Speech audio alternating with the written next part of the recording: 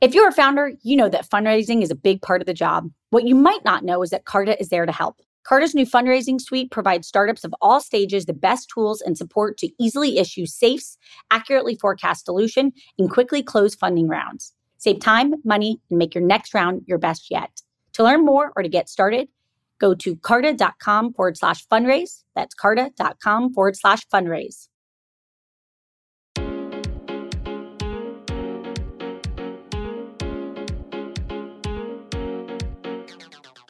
Welcome to Inc.'s The Founders Project with Alexa Von Tobel. I'm Alexa, the founder of LearnVest, author of New York Times bestselling book, Financially Fearless, and second book, Financially Forward. I'm also the founder and managing partner of Inspired Capital, a venture firm focused on the entrepreneurs of the future. Each week, we sit down with a top founder to share their story of guts, inspiration, and drive. Hi, everybody. I'm your host, Alexa Von Tobel, and this week, I'm excited for you to meet David Velez, founder and CEO of Nubank, the largest independent digital bank in the world. David founded Nubank in Brazil in 2013. He has scaled the business to a valuation north of $25 billion and has grown the customer base to over 39 million users. Nubank was named to the Time 100 list of most influential companies and Fast Company's most innovative company list. Prior to Nubank, David was a partner at Sequoia Capital in charge of the firm's Latin American investments. Before that, he worked in investment banking and growth equity at Goldman Sachs, Morgan Stanley, and General Atlantic. David has a BS in Management Science and Engineering from Stanford and an MBA from the Stanford Graduate School of Business. Let's welcome David.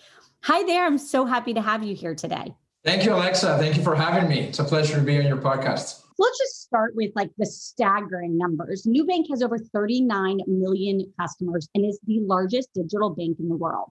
For those of us who are not in Latin America, we may not be familiar with Nubank. So let's just start from the basics. What's Nubank in your own words? And let's go back to that moment in 2012 when you first moved to Brazil. What was your big aha moment when you said, I should go build this? I've always been an entrepreneur looking for a big opportunity to start something. And I always tell the story about me trying to open a bank account here in Sao Paulo in 2012, having to go to one of those big bank branches, getting stuck in this bulletproof door surrounded by armed guards looking at me like a criminal, waiting for 30 minutes to try to talk to somebody, getting asked for more paperwork, and starting effectively a process of 4 or 5 months to be able to finally get a simple bank account and a credit card. And as I reflected on that entire experience and I realized how frustrating and painful and time-consuming it was, I just couldn't imagine that was the best financial services in Brazil and Latin America could offer. This is one of the most profitable banking industries in the world. Brazil's banking has been growing for 40% per year over the past 10, 15 years. And I just couldn't understand how people were putting up with that type of experience and how anybody was trying to just compete with better experience. So that was sort of the aha moment, just thinking, this is a great opportunity. Technology is changing the landscape in Brazil. By that point, Brazil was one of the most connected countries in the world, very large audience in social media. And so the idea was really to use the smartphone and use technology to build a new generation financial services platform to serve all consumers, both banked and unbanked, and offer better financial services products at low or no cost. It's really amazing to think about, to your point, what existed before. Paint the picture for what banking looked like in Latin America before Nubank, both in terms of access and fees, and just the logistics that people had to go through to get access to basic services that here in the United States we really take for granted. So if you are part of the lucky 60, 70% of the population that the banks will talk to, because there's always 30 to 40% of the population that banks don't even have an interest in talking to. But let's talk first about the first part. Then your experience would be, if you want to open a bank account, would be to go to a big bank branch where you are treated a lot of the times like a criminal. You are made wait 30, 40 minutes to talk to somebody that honestly doesn't really want to help you, is there doing their 9-to-5 job, trying to leave as soon as possible. Banks in Brazil, it's an oligopoly industry. You have 5 banks that own 90% of the industry. That means that over the past 20 years, that has created a lot of complacency in those big banks. They've made a lot of money without really having to try that hard. And so that created this sort of ignorance of consumers where they're taken for granted. And so going back to that branch, you just have to wait and have patience and bring a lot of paperwork so that after a few months, you are given the luxury of a simple bank account, a credit card, and by the way, you're charged some of the highest fees in the world to get access to that. Brazil's interest rates, Brazil APR credit cards is close to 500% a year. That's compared to US, something like 25. And to get a simple bank account, you had to pay, 200, 300 reais, which is something like $80, $90 per year for a product that for a fee that is very, very high for most consumers' income. And so again, this is for the lucky ones that could have access to banking. And then you have a quarter of Latin America's population, almost 200 million people, that are not welcome in the banking branches. They don't have enough money to be welcome. Banks have no interest in opening a bank account. You're going to deposit $100 or $200, which is average income for a big percentage of the population, which meant they had to effectively put their savings under their mattress. And if they had need a loan, they would go to the neighbor who would charge even more exorbitant rates. They would not have access to a mortgage. They would not have access to an auto loan. So very large percent of the population outside that system. And the opportunity that we saw was really changing that entire landscape for both consumers and unbanked population. Let's quickly fast forward to your first product. So you decided, one, to launch with a credit card, and you particularly made it purple, bright purple. Talk a little bit about just that early customer acquisition, how you thought about it. So you started with a wildly big pain point. It's wild that most people don't have access to a service that we almost take for granted in the rest of the world. And then you started with credit cards because you didn't have a banking license. You didn't get the banking license until 2017. Why credit cards first? How did you think about it? And how did you start building traction? We thought about different strategies, and the strategy that made the most sense to us initially was following a bit the roadmap of Capital One in the US, or of another company called Tinkoff Credit Systems in Russia, which was seen as the Capital One of Russia. And we liked the idea of starting with a credit card first, as these other companies did, for a number of different reasons. First, one of the biggest hurdles to start a new banking brand was building trust with customers. One thing that big banks do have is trust. As a consumer, you know that you're going to deposit your life savings in that bank and it's going to be there. Nobody's going to go grab that money and run away with it. So banks do have trust. As a new entity with no branches, fully digital, we thought it was going to be very, very hard to start with a savings product. To suddenly come out to market and say, hey, consumer, give me your life savings. Customers were going to say, who are you? Where do I go if I need my money? You don't even have a license. So we thought that path was going to have too much friction, was going to effectively be very, very large customer acquisition cost, a lot of investment in marketing, which we didn't have. Versus starting with credit first, we are taking all the risk. As a consumer, worst case scenario, you take my credit card, you use it, and you don't pay. There is no downside for you as a consumer. We're taking all the risk as an institution. So that meant lower friction for customer acquisition. We'll give you a loan, and that gives us the entry point, the first step into start building a relationship with trust, of us starting to tell you the story of the different type of institution we're building, so that hopefully a few years down the road, you trust us enough that we can have your deposits, can have your savings. And that was the path that we followed. We started with credit card. It allowed us to build trust with a lot of the customers. We build we have a company as a culture that we are obsessed for the customer experience. We spent, me and my co-founder, we spent hours and hours and hours discussing the user experience, discussing what words were we allowed to use with consumers and what words were illegal inside Nubank. Because financial services banks, they love complexity. They love adding a lot of different words so that consumer gets just lost and ends up paying more fees that she needs or ends up getting into debt. We spent hours and hours answering customers' emails, answering customers' phones.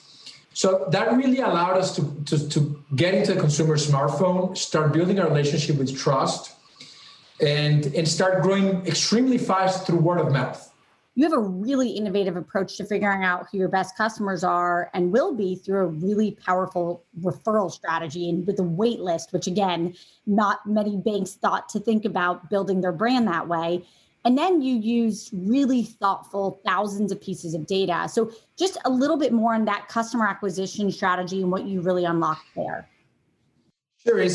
We always find it interesting how constraints can be such a bliss. And we had a ton of constraints initially. First, we started with a credit product, which meant we were going to need a lot of funding.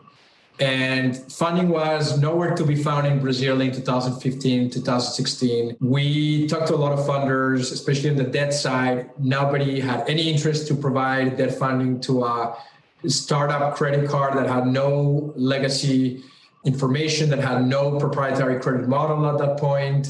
In the middle of the worst Brazilian recession in 100 years, it was as risky of a project as you can possibly imagine. And so we had to grow slowly because we were funding ourselves with our own equity. We also could just not approve 100% of the customers that wanted the card. By definition, in credit, you have to say no to a large percentage of the people, especially if you want to grow sustainably and you're trying to build your proprietary credit underwriting. So since the beginning, we unfortunately had to say no to over 80% of the people that went into our product. That's very odd in consumer internet, where if 100 people want your product, you say yes to 100 people. Here we had to say no to 80 out of 100. And so it was a huge constraint. And in discussing with our early team, we realized that that constraint could actually be an opportunity. And what we decided to do was, instead of telling those 80 out of 100 customers, no, you cannot have this product, as the banks do, we told customers, customer, right now we cannot tell you yes. We hope that over the next few months, our models evolve so fast that we'll be able to tell you yes, go from no to yes. And by the way, if you get invited by other existing customers, we'll give you priority. We'll take that into account in our credit model, and the probability you'll get invited will be higher. And so that helped us first get a lot of customers starting to look for existing customers. That created a new couple of communities in Facebook where people would go and say, hey, does anybody have an invite for Nubank? I want to get access to that card. That created an element of scarcity in the market and created sort of an element of aspirational to the brand where I want that card, but I cannot have it. And it helped us build a brand that was very much differentiated and decommoditized from the old, boring, commoditized brand of the big banks. And so more people starting to apply, we had to say more people, no, you cannot have it yet, which created even more scarcity, which created even more demand for the product. And after 18 months, we have around 1 million people in our waiting list. And every time we invited somebody, the take-up of that invite was almost immediate. People would accept the card, would have a very high activation, would have very high engagement and extremely low churn. So we were able to turn that, let's say, product weakness of being in credit and not being to grow too fast into a huge opportunity of building an aspirational brand and a flywheel of customer acquisition that enabled us to even now grow with almost 95% of our customers being completely unpaid, having zero customer acquisition cost, or 95% of the 39 million customers that we have. David, that is actually wild. Just to repeat it again, you're at the point where you have almost 40 million customers, and more than 90+% of that has all been through word of mouth and organic. I mean, it's really wild. You've had this great quote that I love that I just want to quickly repeat. You've said you don't see yourself as a bank at all, but in fact, as a tech company that happens to be in financial services. Can you just tell us a little bit more of what you mean by that? Sure. So when we think about, since the beginning, when we thought about Nubank, we thought we were going to build a company that was differentiated in a number of different ways. The first one was that consumer obsession. We were going to build products that were extremely good for customers. We were going to go way beyond to build an amazing experience for those customers that were so underserved. And the second part of that is we're going to be able to do, the only way that we're going to be able to enable that at very large scale was through technology, we were going to need to build a very efficient, sophisticated technology platform so that we could serve tens or even hundreds of billions of customers with extremely high NPS or consumer experience at a very, very low cost. And so we always seen ourselves more closer to a technology company, closer to let's say an Amazon or a Netflix, who tends to define themselves that way. These are companies that also are obsessed about the experience and need technology to be able to scale. We see ourselves closer to those type of companies, and we've architected our DNA and our culture closer to those companies than traditional banks, which tend to see themselves as a financial institution where customers come second, and technology is almost in a different building. Is this legacy code that was mixed up over decades of consolidation, and today is a huge liability that doesn't really allow them to succeed. So while for banks, or let's say incumbent institutions, customer and technology is completely secondary, for us, those are completely primary, and we've architected everything to be able to be good at both, at the consumer experience and at the technology we're building to support that experience at scale. You sitting here raised over $1 billion in capital, which is a lot anywhere, but particularly in Brazil. I read that in 2016, you had closed an $80 million round, while the rest of all of Brazilian startups combined had raised $340 million that year, which is pretty crazy. So let's talk a little bit about, just now that you are the booming leader in digital banks globally, what are your ambitions going forward? How do you think about the next 3 to 5 years ahead of you? How do you think about measuring your impact? What are your plans? What's your strategy? Let's fast forward. Yeah, so answering to your first part of the question, one of the things that we're the most proud about is how we broke the ceiling of Latin America as a place to invest in entrepreneurship and technology. As you mentioned, before starting Nubank, I was with Sequoia, and after looking at Brazil for 2 years, we took the very sad decision as a Latin American, that it was a big market, but there were no interesting startups. And Sequoia decided to close their office here even before they started it. It was a very sad moment and frustrating for me, because this is one of the largest markets in the world. It's a 750 million population. But the reality is that there was very little entrepreneurship. There was very little capital. People or engineers were not thinking about starting their own businesses. They were going to the old same companies. And one of the things that with Nubank we've been able to do is almost break that ceiling and inspire what we see as a new generation of really amazing technology startups coming out of Brazil and Latin America. We were the first investment for a lot of Silicon Valley investors. We were the first investment in Brazil for Sequoia, the first investment for Founders Fund, the first investment for DST, for Tencent, for TCV. And so once they saw Brazil through us, now they're actively investing in a number of other startups. And finally, Brazilian startups have access to some of the best investors in the world. So we are very proud of seeing ourselves as part of engaging or igniting that technology ecosystem in Latin America. But answering to your second part of the question, we still see ourselves as being in the very, very early stages of the mission that we have. Even though we have 40 million customers in Brazil, we have less than 10% market share in credit card, which is our biggest product. When we look at our market share in savings, in consumer lending, in insurance, in investments, which are some of the new verticals that we've launched, we have less than 2 or 1% in every single one of these verticals. We are growing incredibly fast in Mexico today. We launched about a year ago. We still have less than 1% market share. We launched Colombia a few months ago. We have 0% market share. So when we think about the next 10 to 20 years, there is so much growth ahead across financial services, across Latin America. And ultimately, we also think that the opportunity of Nubank goes beyond financial services, because when we take a step back and we think about what problem we're actually trying to solve, ultimately the problem we're solving is access to good services for consumers. Forget financial services.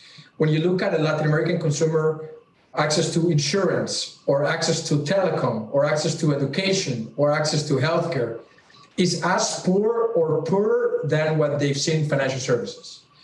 And so we think that over a longer period of time, there's opportunities to really even go beyond, providing that consumer focus and using that technology we built to increase service and increase access across a number of different verticals. If you fast forward a decade, given that you have such an interesting point of view, any predictions for the future of fintech in Latin America that you have? Sure. I mean, I think it's also, as I was mentioning, I think it's the early stages of fintech in Latin America. Even Nubank is the largest fintech, but again, we have less than 10% market share in credit card. We have 1-2% market share in everything else, and we're the largest. That means that the 5 big banks in Brazil still own 90% of all the insurance, all the lending, all the mortgages, all the auto loans. You look at Mexico, same thing. 5 banks own 85% of the market. Colombia, same thing. Peru, same thing. Chile, same thing. So I think over the next 10 years, the largest financial services providers will be fintechs in every single, probably in most verticals. And that means just a huge opportunity for fintechs to grow in a number of different of those segments and sub-segments, and in both banked customers, as well as providing financial services to 250 million people that even today don't have access to any financial services products. Alexa here. Not only do I get the opportunity to speak with all types of founders on For Starters, but I'm a repeat founder myself. We all know how vital fundraising is to a startup. Carta knows this too. That's why they had founders in mind when they created their fundraising suite, providing tools and support to take the friction out of fundraising. They save founders time and money, allowing you to focus on your goals, not the admin work needed to close a round. From simply issuing safes to quickly receiving funds, Carta Fundraising Suite helps their cap table customers raise a better fundraising round. To learn more or to get started, go to carta.com/fundraise. That's carta.com/fundraise. Let's transition a little bit to you. You were born in Colombia. You have many family members that are entrepreneurs. Do you think you were born an entrepreneur? I don't know if I was born, but I definitely was peer pressured and was made to drink the Kool-Aid for breakfast every single morning in the environment that I grew up. My dad has 11 siblings. They're all entrepreneurs. They're small businesses, but each one is an entrepreneur in charge and that owns their own time. My mom's side, they're also entrepreneurs. And so I just sort of grew up hearing this path of entrepreneurship as being the path to follow, as really finding the freedom and the autonomy that entrepreneurship creates as something to look forward to. And so as I grew up, for me, it was very, very clear that that's the path that I wanted to eventually follow. It wasn't automatic for me. It took me over a decade of going to work for other companies and getting enough experience to, let's say, feel prepared enough to take on the entrepreneurship path. But yeah, I think it was very obvious to me as I grew up that that's what I wanted to do. I love it. You attended Stanford. This is one of my favorite facts about you. And you paid for part of your tuition through money that you made by buying a cow at age 12 that you sold. Talk a little bit about just like your point of view as you show up on Stanford's campus, coming from, a very, very different background. Was it culture shock? How'd it go? Yeah, so I mean, Stanford was a dream for me just because what it represented in terms of entrepreneurship. As you said, I was doing a number of different little entrepreneurship projects growing up, including buying a cow from my dad that became 2 cows, that then became 4 cows, that then became 8 cows. And so when I showed up to Stanford, I had the same mentality, like, what are we going to do here? Where are we going to start? And there were a lot of people in that environment asking the same question. Surprisingly, though, it wasn't very clear to me, though, where to begin. I remember sophomore year saying, I'm not going to go do the traditional summer internship that everybody's getting. I want to start something, but I just didn't know I didn't know what to do. And it wasn't automatic to me how to start a business, but it's definitely that career of that feeling of people starting their own things that was very much aspired to at Stanford. And I think that gave me more motivation to eventually pursue that path. What are your hacks for staying sane that you could pay it forward to everybody listening?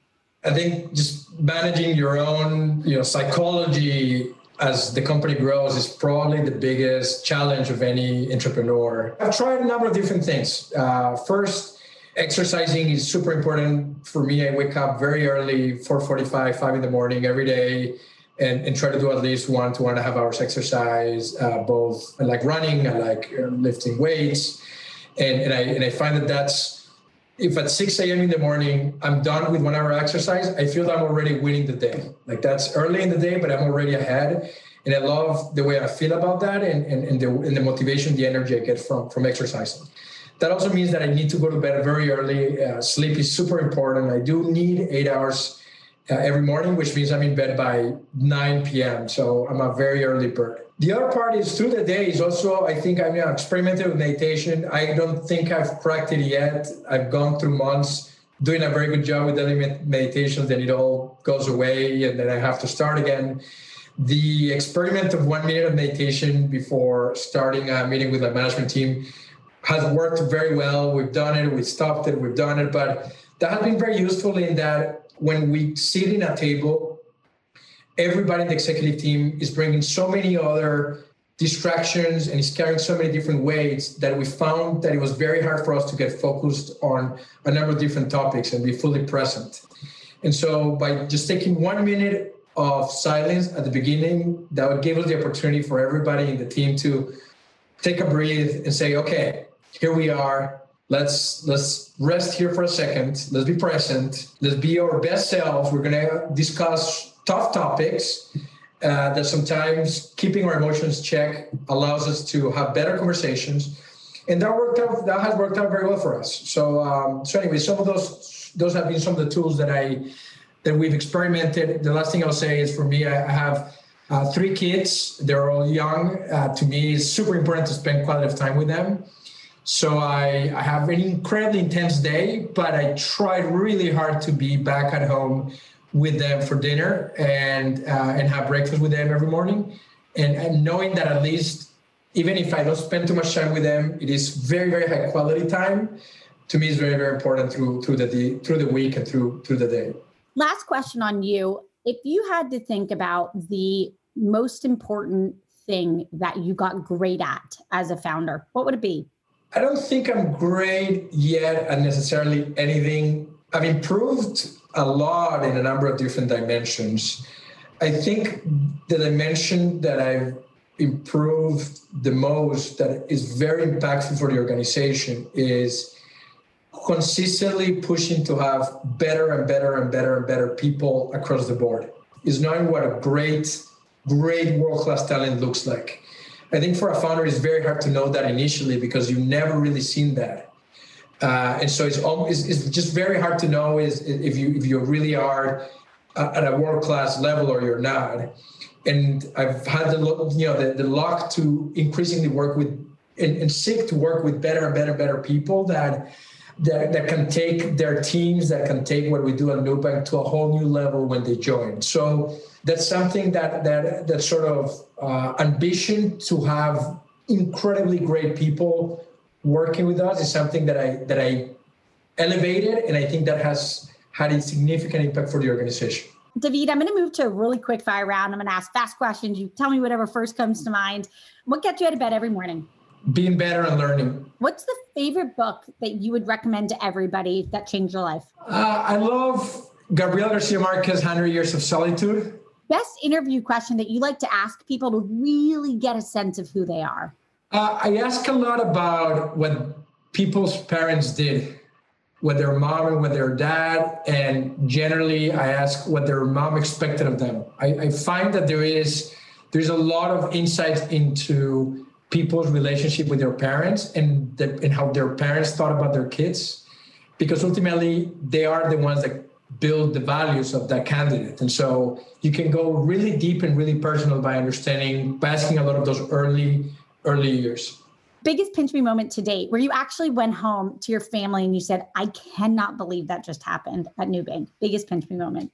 I'm in the office right now, and I remember coming into this building in 2015 and just not believing that this was going to be our office. We started the business in a house, 2-floor house. My CTO co-founder lived in the second floor. We had meetings on the floor because we didn't have furniture. And a year and a half after, we were about to close the lease on it's not a gigantic building, it's a 6-floor building, but it's a beautiful building. And just seeing this building from the outside and being willing to sign that lease, to me, was a complete pinch me moment. I couldn't believe it. Fast forward 2 years, how many days a week will we be in an office? 2 to 3. Any other startup that you want to give a shout out to that you just think is doing something really special that you've learned about recently? There is a startup in Brazil that's called Doutor Consulta that is providing healthcare to a large percentage of Brazilians that have no access to healthcare, which I love. It has an incredible amount of societal impact. I feel that if it's painful to have bad access to financial services, it really is painful to have bad access to healthcare. And in Brazil, the top 5% has great healthcare. The other 95% of the population has really, really bad healthcare, especially when you're thinking about public healthcare, which is what people can afford. People are waiting 3-4 days to get an X-ray when they are in a lot of pain. And so what Doutor Consulta is trying to do is expand access to healthcare services across Brazil at a very, very low cost. And I just think that it's not only a great business, but it's also very, very impactful to the entire population. So I love this startup. I love that. First of all, David, thank you so much. Everybody out there, thank you for listening today. If you want to learn more about Nubank, you can head to nubank.com.br. You can join us next week for Inc. the Founders Project with Alexa Von Tobel. David, you are an absolute inspiration. Thank you so much for joining us today. What an honor to have you. Thank you, Alexa. It was a pleasure.